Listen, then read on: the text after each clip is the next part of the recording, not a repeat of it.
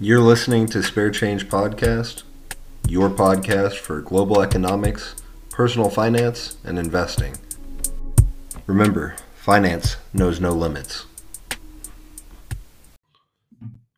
In today's episode, I discuss BRICS versus the U.S. economy and what it means for the average consumer. Hello and welcome to Spare Change Podcast. Probably a long time in no see because it's been about 3 months since the last episode. Well, in that time, there have been a number of things that have changed for me. So the last episodes were around the time of April of 2023. And if you're looking at me now, I've grown a lot more hair both on my face and on my head. And also, I've changed jobs and now I'm doing something that's more full time and has consumed a lot of my time compared to what I was doing while I was running the podcast on a weekly basis. Not to say that there weren't opportunities to continue recording, but I didn't have my full focus on this. One of the things that brought me back in is a conversation that I had with my wife. And that conversation was about the current global economic uh, status between NATO countries and non NATO countries. If you're unfamiliar, the term NATO is North American Trade Organization.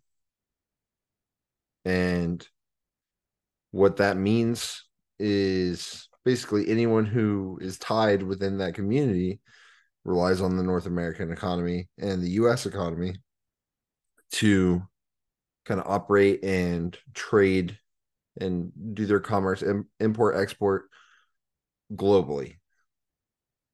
One of the things that is important about that is that without it, and without all these alliances and trade deals, the US dollar is significantly weaker.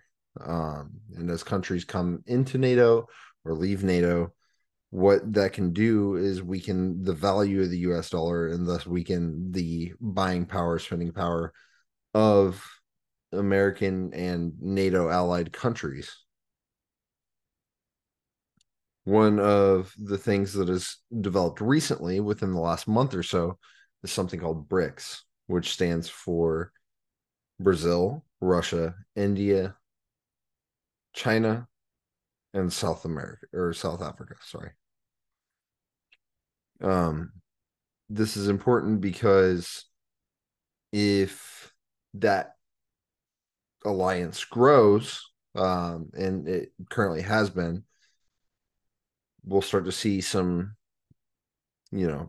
imbalance in NATO and in other US dollar reliant economic uh like trade circles. So globally, it's important to measure, like who are the countries that my country depends on, who's the countries that your country depends on, why are we partnered with so and so but not with, let's say, why is the US not partnered with XYZ countries, and a lot of the reasons, whether political or strictly economic, um, don't really come across the minds of the everyday consumer.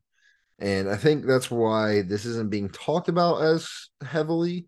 I know in my circles, a lot of the financial community that I communicate with, they're more focused on like individual personal finance, right? Well, that's great. And it's great to learn about, credit, how to manage your money, how to spend wisely, how to save and invest. But also, it's important to know what is impacting your dollar on a day to day basis, on a week to month, to year. Like, no matter what you do, there's always an outside vote, right? So, if you think that the dollar is just going to continue to go as is and never be interrupted or challenged, bad news.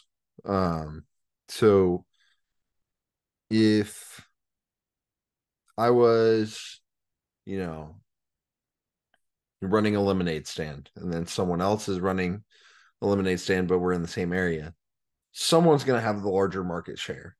Um, and without, competition, I'd argue that it's an unhealthy economy. But also, you have to take into account, this isn't lemonade stands. This is global conflict, global political boundaries, global, you know, when the US sanctions people, like when we went after Russia, based on their involvement in Ukraine and saying, hey, well, since you're invading Ukraine, now you can't access bank accounts, you can't access credit cards, you can't access this, and this. In the same vein, there are countries sponsoring either hackers or, you know, negative impacts to the US dollar. They're like, okay, well, this country, and this country will help me avoid sanctions. They'll help me get around some of the negative impacts that the US and its allies have brought onto our economy. And that's kind of how I did misspeak on the definition of NATO. I was looking up and down here, but it's the North Atlantic Treaty Organization, not North American Trade Organization. Regardless, there's a strong economic tie between NATO countries, and also looking overall, like broad scope, the entirety of the North American free trade, like we are tied in so many countries, and that's why the US dollar is so strong, is because it's more of a global currency than it is, a single country. Now, with previous episodes, I've talked about central bank digital currency, CBDC, and what it means for everyday consumers. Like, if I was to tell you, hey, you're only allowed to utilize this currency in this country, and that's because that's all we're going to allow people to purchase with. Okay, great. But now you're limiting accessibility. Now you're limiting uh, that commerce in between nations, and it really becomes a restriction more than it is, an asset or a tool. And I've kind of taken a more negative stance towards CBDC and what that can look like on a broader level. So let's say every country starts developing, okay, this is the block of currencies that we're going to allow people to trade on.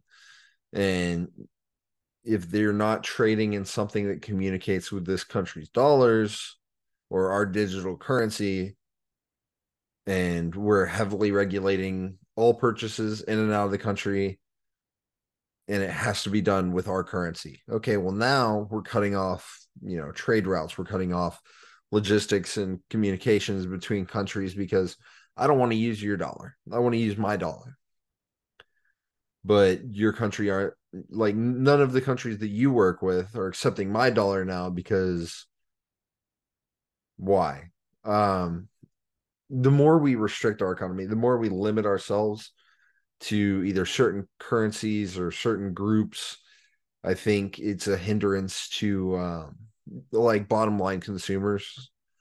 I think anyone who is working a 9 to 5, anyone who works not for themselves is going to be hit in the hardest way possible. And that's because, one, not everybody likes change. Not everybody's going to adapt as quickly as, everyone who's trying to implement these policies would love to believe. It's going to take a lot of time. And I don't think people trust digital currency in the same way that is perceived by, like, you know, densely populated cities like New York, Los Angeles. Like, it's great for them because they have accessibility, but everywhere else, like in communities where we haven't even touched like very basic technological advances, like, you don't see Teslas. You don't. I'm lucky to have a stoplight where I'm from. You know what I mean?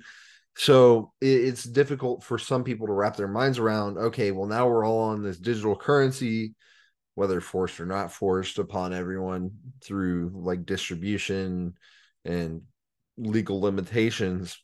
But the amount of control the governments are starting to have over currency is concerning, but also, is it going to be a beneficial tool or is it going to be detrimental to everyone? And we have to be very careful not to shoot ourselves in the foot. This is again just my take, but with the BRICS collaboration between Brazil, Russia, India, China, and South Africa, and all of the new countries they're trying to add and bring under their wing. And then you have, NAFTA and NATO. They're trying to, control the way the US dollar influences and communicates between countries. There's so much that can be said and done about improving trade relations and geopolitical economics. Um, but at some point, there's one race and it's the human race. And if we're not communicating and we're not, agreeing that things have X value, and instead we're tearing each other apart, and, your country's dollar shouldn't be worth as much as it is now. And we're going to do our own thing versus, what it's been always, which is as free and open as possible, and then limiting, in more dire situations. And living in a country where many people aren't even banked. We can't even agree that we should all, it's hard to trust a new dollar currency being distributed by banks or being distributed by governments or employers when you're also in a situation where people don't even trust their money in a bank, because we're still not out of the woods on bank collapses. We're still not out of the woods on, securing the money that we want to put aside for business ventures and economic development. And we're still not out of the woods on being able to effectively work together. And there's a federal government shutdown on the way. And I haven't even delved into that realm of the limitations of our government and how incapable we can be sometimes of, you know, paying our workers, whether that's the federal government or it's a small business. There are so many issues with the current economy and the way that things work. And we're trying to do so many new things that we might just be putting our leg in the bear trap and expecting it not to go off. Um, and again, these are all my takes. So if someone has more knowledge and they would love to discuss it, I'm open to that. I just believe that there's a lot more than meets the eye when it comes to central bank digital currencies, global digital currencies, and these little economic games that we play between countries to either weaken or strengthen an entire nation's economy. So keep your eyes open, and that's all for now. Hope that everyone was able to learn something. Hope this discussion was interesting, and I hope you have a great day. Talk to you next time. Thank you for listening to Spare Change Podcast. If you enjoyed today's episode, please like, follow, and share. And remember, finance knows no limits.